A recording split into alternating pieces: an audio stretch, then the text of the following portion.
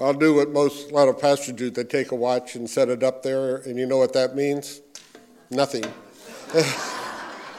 So anyway, I do tend to ramble on, so I did write it down on just one piece of paper. When you're old, I don't know, and this at age 72 now, wow, how did that happen? But had a lot of life experiences. So my testimony is not one of drama that happens to some people. Had a horrible life, down with drugs, alcohol, running around. Never did that. You remember the happy days and young man, that was kind of my life. I grew up during that age when, in the 60s, 50s. So I grew up in a Christian home. I never knew a time when we didn't go to church.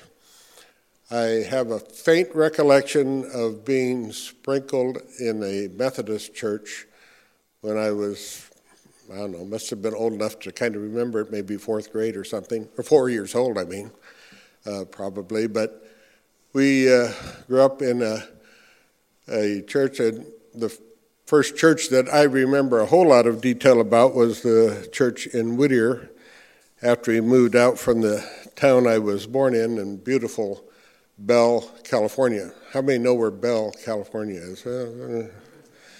No one wants to admit it. It's suburb of Los Angeles, southeast LA. Now a very ethnic neighborhood, and even back then it was. We had Russian landlords that we lived on the property that they owned. But went to church most every Sunday, like I said. And it's interesting, one of my jobs at the church now involves counting the money. My dad did that. And they would do it after church on Sunday morning. So you'd have to wait around for a while for them to conclude that. But we were always at church, the very popular Sunday afternoon potluck. It seemed like they did it every week, but it might have been only monthly. It seemed like a lot of times. I was a Boy Scout, of course, right?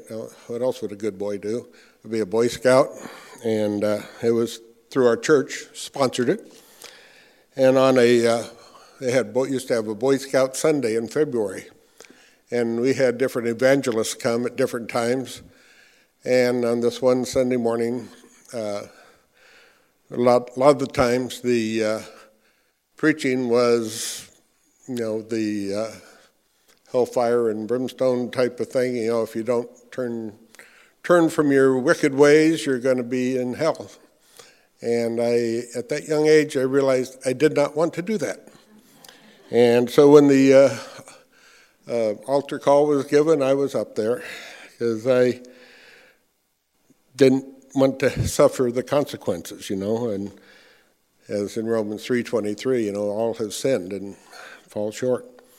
And the wages of sin is death. And I didn't want to do that. And so I was a pretty good kid. Didn't cause my parents heartache. My sister did that enough. She was 3.5 years older than me. So she would cause the heartache, and I was the good kid. So I was, went to summer camp, many times church camp, like we send our youth to, very special times, and almost every time I'd do a rededication of my life. But one time, I was struggling with, some sin, and I was given a verse, and it's one of the easier ones to find almost in your Bible, because when you open your Bible almost in half, you come up to Psalms 119. And the 9th verse was the one that this fellow gave me, because I kept feeling like I'd go to camp, feel real good, and then I'd slough down and just, not do great things, not do harmful things, but did just felt not good. And this one, and Jane has been a wonderful reminder of that too. But it's, how can a young man keep his way pure? By guarding it according to your word. And it goes on from there, but keeping in his word.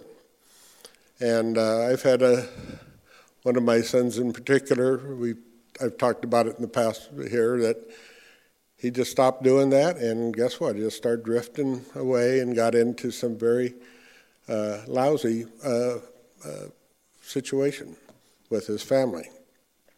So, and when he asks for counsel, I give him the word. I just give a suggestion because it's all there, and he knows that. He grew up in this church, went to the Awana program, was very active with the youth choir that we had, and he knows it. And it has literally been killing him when he's leading that lifestyle, and he's making a turn again right now, and we can ask for prayer because he decided that part of that, to get his life turned around, he had to leave his wife. She wants to lead this very, just horrible lifestyle. I'll just leave it there. And he knows that, he needs to get active in reading the Word and attending church, get together with other believers. But anyway, this was probably my junior year in high school, and then after my senior year, I had been, this of course, we're talking about the early 60s, the late 60s in college. I graduated from high school in 64, and the height of the space race was going on. And I got accepted to Cal Poly Pomona. I kid with my daughter who went to Cal Poly San Luis Obispo that was a serious one, because to live in Pomona, you got to be serious. San Luis Obispo is beautiful. We were very jealous of those people. But anyway, went to college there, and as an aerospace engineer. And I had been accepted that, and that summer before starting college, I remembered visiting with a cousin of mine there in Nebraska. I have Nebraska roots. Both my parents were born in Nebraska. And I was visiting with him. We were sitting by a lake, and he wanted to know what I wanted to do with my life. And I had a plan. I was going to go to Cal Poly, get an engineering degree. I was going to get married. I was going to go become a pilot in the Air Force. I don't know why I ever thought that would be possible. Have kids, and become an engineer after my flying years were over. So here's what really happened. I went in at Cal Poly as an aerospace engineer, and it was a very difficult curriculum. We were encouraged by the pending military draft to finish in 4 years, because they gave you a deferment for 4 years to go in education, so had to work. That meant 18 to 21 units every quarter. So didn't have a whole lot of time to do other stuff, but somehow along the way I decided to marry a young lady that I had met actually in a church, and we got married between my junior and senior year. Got hired for the summer to work for North American Aviation, which I think it's now Boeing or something, I don't know. But anyway, back then North American built the space capsule for Apollo, built the Apollo capsule. And just prior to my being hired on there, they had the first Apollo disaster where it killed all the Apollo 1 astronauts in a training exercise. And they decided they needed to redesign that capsule to give them an opportunity, first, not to have a pure oxygen environment. Secondly, have a door big enough to get out of in case of something like that happened. All of a sudden, it was heavier by 2,000 pounds. And this is a big difference in space talk. It's, instead of an 11,000-pound space capsule, it was becoming a 13,000-pound capsule. And when you do that, anybody remember how we brought in those guys, those parachutes? They had to obviously be redesigned and rechecked out, and that's the group I got hired on to work with. It was interesting work, but as I got ready to graduate then the following year, it was a wonderful program. I could work part-time during the school year, full-time during the summer, and decided that I would not stay on with them after I graduated. Now, the space race was going on. Aerospace engineers, we were really in demand. I had at least 4, if not 6 job offers, and they all talked to each other because my starting pay was going to be whopping $850 a month. Now, that was better than if I looked at going in the Air Force, and they were going to pay me $450 a month.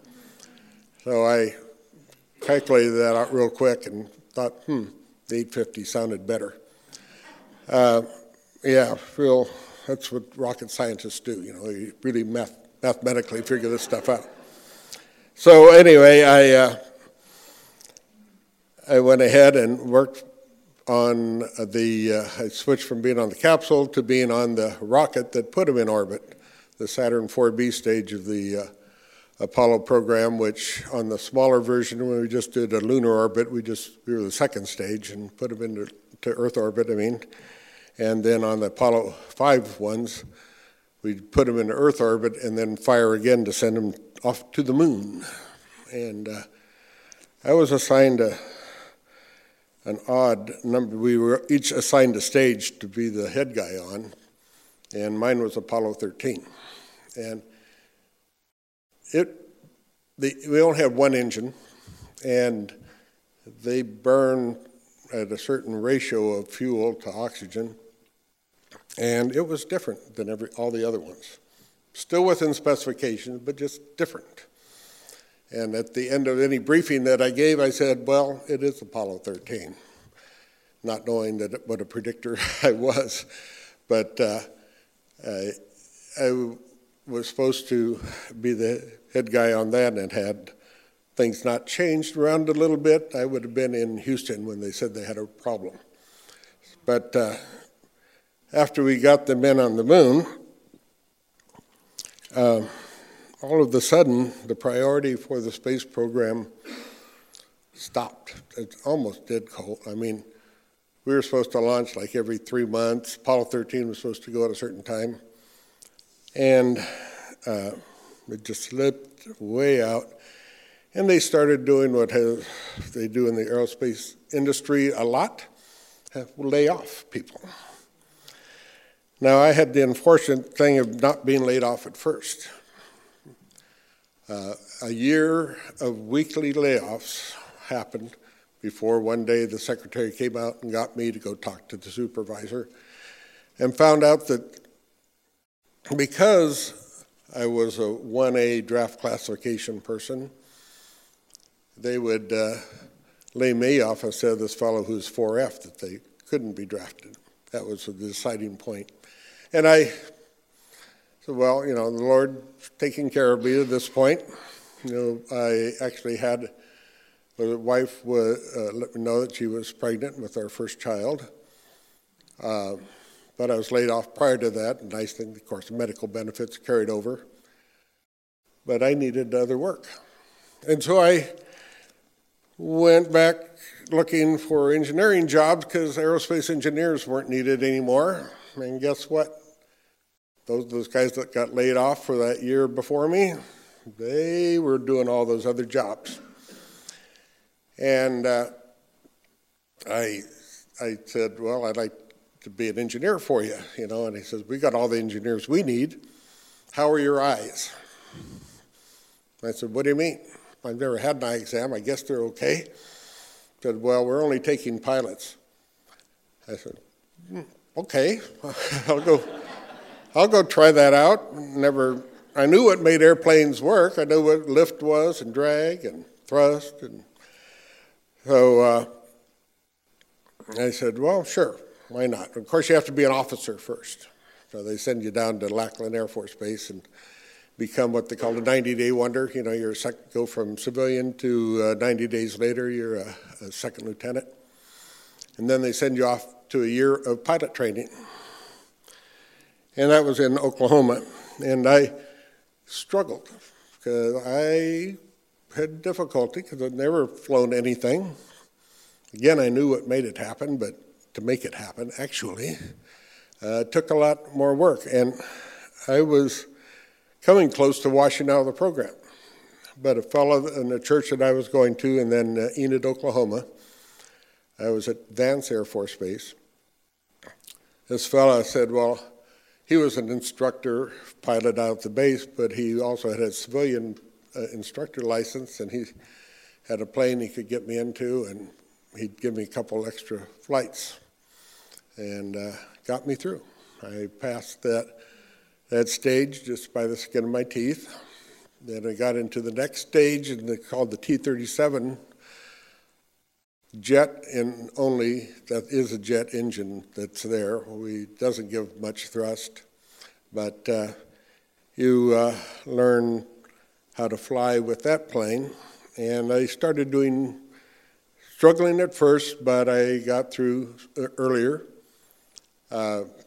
Started doing really well because I had an instructor that really got to me as far as getting through to me about how to make it happen. So I said that was one of the first things in my Air Force career as far as having God just really step in and give my friend Gary to give me some extra instruction to get me through that. And then having an instructor then that really got through to me in that T-37 aircraft. And then I graduated on to what's a T-38. It's a supersonic jet. And we did training in that, and I kept getting better. I was like the bottom of the class as we started that flying school, but by the time I got into the end of the program, I was up to halfway. I was out. Of course, if you think about it, I was only in the top 25% because our class started off with 81 students.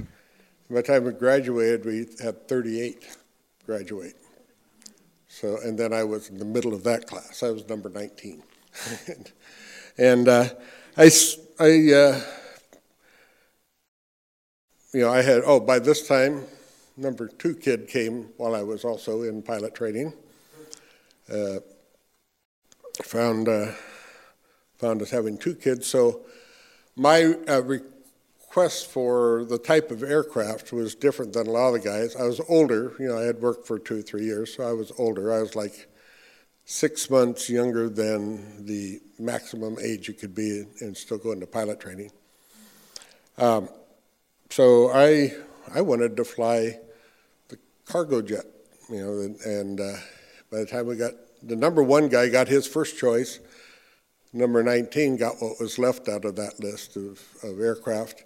And we had a lot of C-141s, which, I don't know, anybody know what a C-141 is in here? Oh, there we go, we got a couple, and Carl, of course. We crossed paths probably a few times during the Vietnam War. But anyway, okay, anybody remember seeing the POWs come home from Vietnam? Anybody remember that? The guys getting off that aircraft in Hawaii? That's the aircraft I flew. Matter of fact, if it had happened 2 weeks earlier than that, I would have been flying that plane because I was stood standby as we waited for that to happen. We did a lot of interesting things. We did a mission where we flew around the world. I can tell you from personal experience that the Earth is round because we headed west and we ended back where we ended up, never went east. We just kept going west. And we ended up back at Norton Air Force Base in San Bernardino. And of course, during the Vietnam years, we did, our normal mission was to fly to Hawaii, then on to the Philippines or Okinawa, and then fly into Vietnam for a week or so, turn around and go back and do that, be home for a couple of weeks and go do that again. Did that multiple times. I think I have a flight record. I should probably find out, but it's a lot. And That aircraft was a good aircraft for a guy who doesn't want to be, putting his life in danger because you have family at home. I mean, a lot of guys did, of course. But no 141 was ever shot down in Vietnam. Now, we were a pretty big target. And I think the Lord gave me that aircraft to fly because it was going to keep me safe. But I have a theory of why we didn't get shot down is we didn't have any version of our aircraft that shot at them. That helped. Secondly, we were bringing cargo in, and they figured they're going to end up with it all anyway, which they did. And, and so it was a good time. I ended up participating in the Vietnam evacuation. We had a record number of people, which we can't advertise it too much because the aircraft was supposed to carry at max 178 people. I brought a lot of people out of Guam or out of Philippines to Guam, and a crew counted how many people were getting off by airplane, and because they wanted to know how many we had, and I said 178. They said, no, how many did you really have? And I said, I don't know. He said, well, we lost count at 350. So they're all little people. For the most part, there's a few Americans split into there, but yeah, it just lets you know how wonderful our democracy is and how, people were doing anything to get out of Vietnam. They were carrying everything on their back or in a briefcase.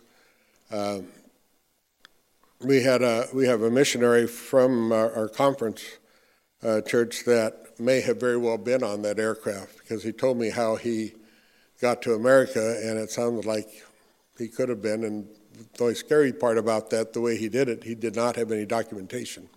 People just knew his face as being a friendly face around, so they let him go on through. So the Lord watched over me again. We had a few other incidents that happened that made me appreciate it, and landed one time and we had a flat tire. No big deal, we have 10 tires, But we couldn't take off, of course, with one flat. So guys risked their life to come up to us and bring us a tire, but we sat on the ground a couple hours longer, and I just sat underneath the wing of this airplane that had 100,000 pounds of fuel on it and watched mortars firing off in the distance because they wouldn't let our plane fly in when things got hazardous. But I started looking around, and there's little pock marks on the runway or the tarmac there from previous mortar attacks.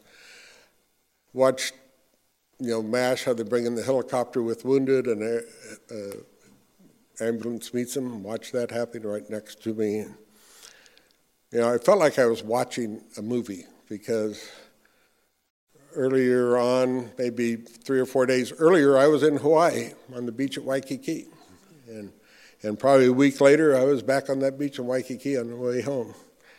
So did that, and then one other time we had a little excitement. As I tell my Awana kids, you complain about aircraft engine noise when you're on an airline flight. It's kind of noisy. Another thing you don't want to hear is nothing, no sound. I got woken up with that. I was an extra co-pilot on this flight, and the plane was quiet, no engine noise, and it was doing back and forth kind of maneuvers. We were floating, then went from 37,000 feet and recovered finally at 20,000 feet. Again, the Lord just watched over it and just gave me an aircraft that was designed over spec because we had over G'd, which means poured too many G's on an aircraft. They said you would never have your engines flame out by turning sideways. The engines would rip off the wing before that happened. Thank goodness again, thank the Lord that they were wrong. And, we had even after we got all the engines running, it was very quiet. No one wanted to talk on the headsets. And I finally got on, and again, I was older than a lot of the guys. Okay, guys, what happened? So the Lord again watched over me. Anyway, let's see, where am I now? Okay, I went back after the Vietnam War was over. Military is not as much, I call it fun. There's not as much action going on when you don't have a war going on or activity, and all they concentrate on are inspections and things are not as fun. So I volunteered to become an instructor in the T-37 aircraft that I really liked. The instructor really got through to me, and I felt I could do that with other people, which I did get to do later on. Did that for 4 more years and started working on a master's in business because I felt I didn't fit the pilot lifestyle.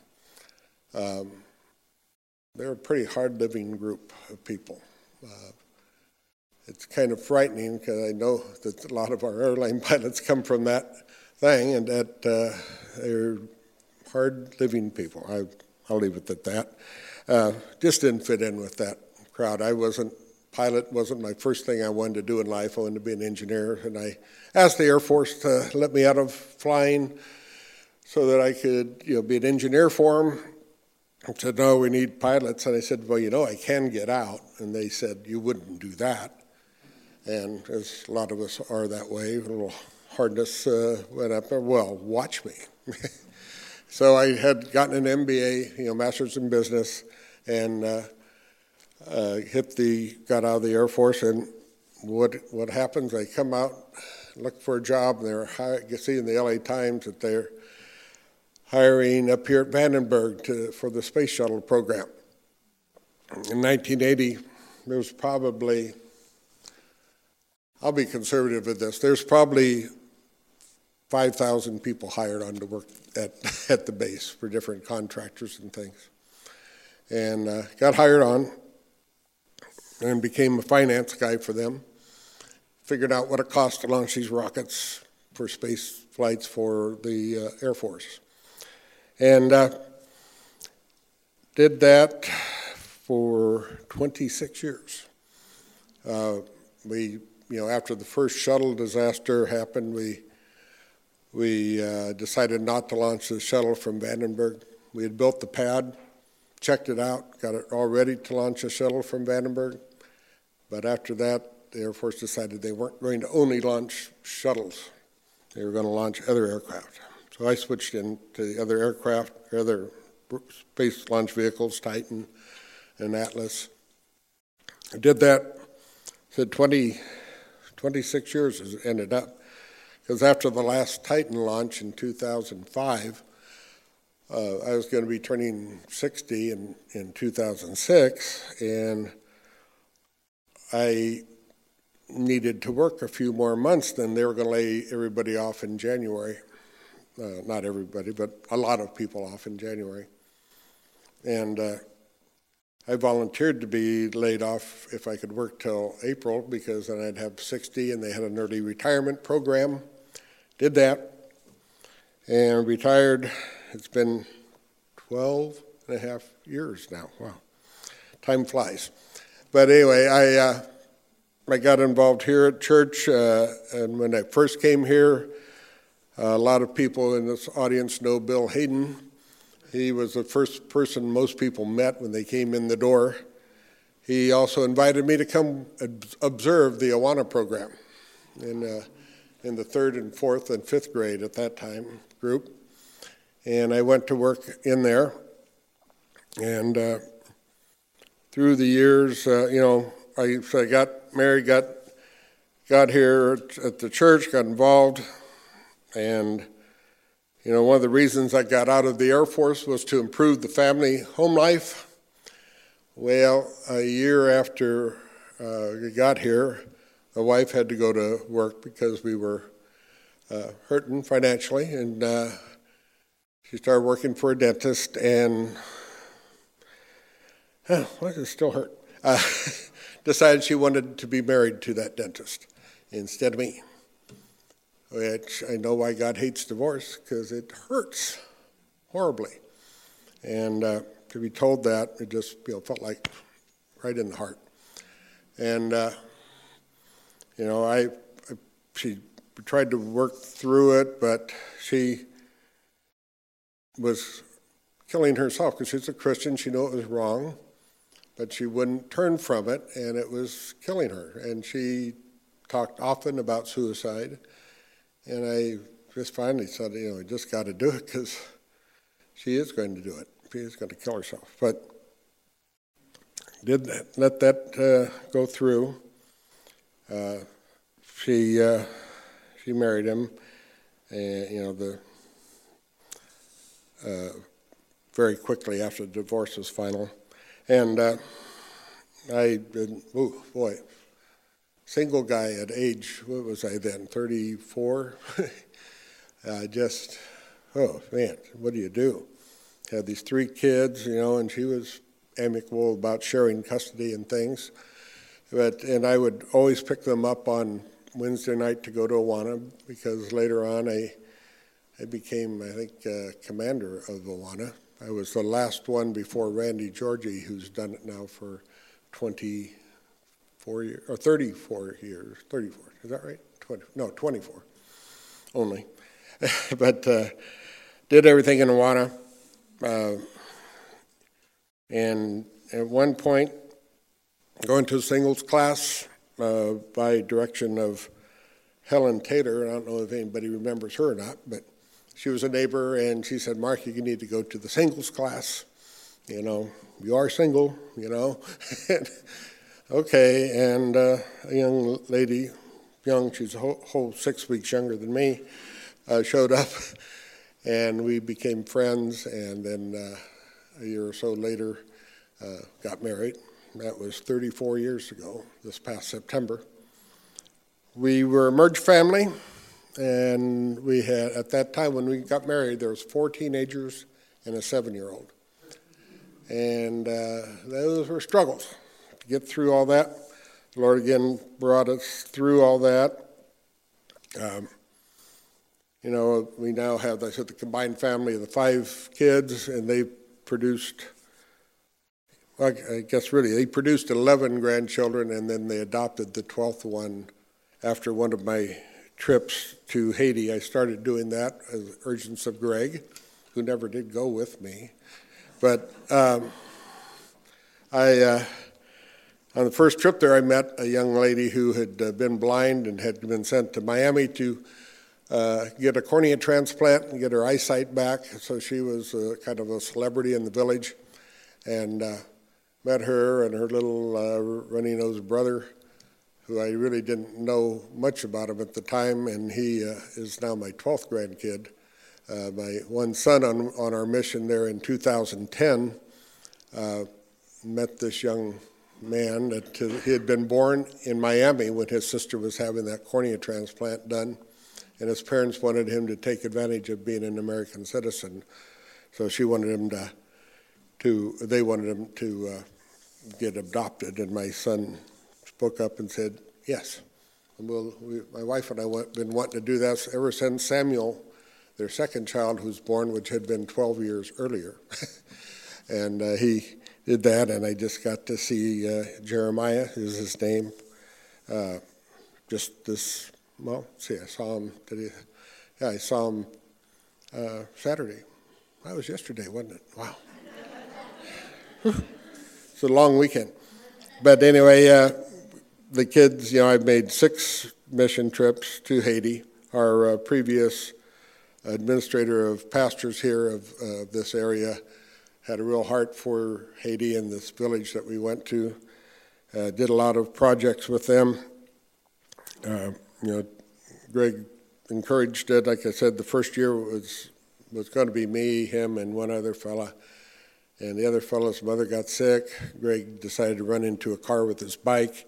And so I went. And then the next year I said, well, I'm not going to go because I started working part-time after I got laid off out here. I started working part-time as a consultant for Lockheed. And the next year, Pastor Johnson wanted to bring a group from our church and really wanted me to go because I had gone before. So we went again that year. The next year was 2010. And I wasn't going to go, and my son that lives in Idaho now is a nurse, wanted to go. He called me up, and I told him I wasn't going to go, and he said, "Oh gosh, Dad, I really wanted to go." So I called up the conference. They happened to have 2 openings, and then of course earthquake happened in January that year there in Haiti. Nobody went anywhere because the airports were all closed. I got a call from a pastor up in Atascadero, who's tied in with medical missions, and he had called me up and said, "Your son's a nurse, isn't he?" And I said, "Yeah." And I said, "Well, would he want to go?" And I said, "Here's his phone number. He's 34 years old," or whatever. Yeah. So actually, I think he was 40. But anyway, he went in 10 and then went again with me in June of that year, where met this opportunity to adopt Jeremiah. Jeremiah's thriving. He's 12 years old, 5'5" and 165 pounds. Plays tackle football, of course, but yeah, sweet kid. But anyway, did that. I did 6 trips. Have had after I got laid off out here on purpose. 2 years later, Lockheed wanted me to go and consult with them up in Sunnyvale. Did that several times, and finally, we did really stop working. And when I turned 65, I thought, because then a fellow here, Jim Dubransky, who's our church accountant, was doing a job for one of his six sons, right? Wanted me to pick up a job that he was doing, which wasn't much. It didn't take much time, and I agreed doing that. And then when he was diagnosed with cancer this last May, that job came here as church accountant. Kathy says, "Well, you've got an MBA, you could do that job." I said, that's okay. And somebody else volunteered to do it, and I was happy. And a month later, that guy turned it down, and Kathy said, "Well," so I am your church accountant now. Maybe not everybody knows that, but I've become that. And, things never work out as I planned. I ended up doing all this stuff. I was a pilot. I was an engineer. I got married, had a family. The Lord just has touched so many ways. Even in retirement, after wife retired, we took a 3-month trip with our fifth wheel. Went all over the country because we had kids in Oregon, Idaho, Virginia, and Los Angeles, and went around with them. Had an engine blow up on. Speaking of Kathy, here's my lovely wife, Kathy. She wanted to come and check to see that I end up eventually here. But we've been doing a Financial Peace University class, and I've always had peace because I knew the Lord was in control. I didn't do things the way I should have financially, but one recommendation I would always tell people, and if they have my advice about how to take care of your finances, number one, don't get a divorce. If that's possible, because not only the emotional hurt, but the financial hurt it puts on you. But the Lord, again, just brought Kathy in life, who, so it's been 34. We had an engine blow up on the truck, and said 2 years later we decided we would sell our house, downsize, and looking for a place to put our fifth wheel. An old friend of Kathy's of over 50 years said, "I live on a ranch, come live by us." So, and I would take care of her. Her husband died, it's been 16 and a half years ago. So we kind of help her out, and she helps us out, letting us live there. We live out on the ranch. Don't want to live anywhere else. We got chickens, and it's fun. Lord just watched over that. He was preparing that way and ahead of me, because when we said we were going to live in our fifth wheel and we wanted to stay in the area, they don't have places to live here in the fifth wheel. So, he just provided that. Just so many things. But I said I had a very full life. Things didn't work out like I planned. I know it's all been under God's control, and the decision I made when I was 10 to accept the gift of Christ's death on the cross for my sins, even at 10, I knew I was a sinner. I accepted the gift of Romans 6:23, and the promise in Romans 10:9, and then always remember that verse in Psalm 119:9. Because he's led me to be not only active as the church accountant, but also I lead a Bible study at 6:30 in the morning. Any men interested in doing that, come out. We don't have a whole lot of people. It says 6:30, Chet the third says he's never been tempted to get up at that early to come to my Bible study. I stand by that. And he's so anyway. Lord has put that in my heart to fill in when Greg had to drop covering it for a while. So thank you for your patience of putting up with me, and most people have been awake. Tell them how you met. Met Kathy in class. We had she anyway, it's a long story. We don't have time for that right now. Okay. I met Kathy in the church here, and then furthered the relationship through a singles group that we met at Fayetta's house.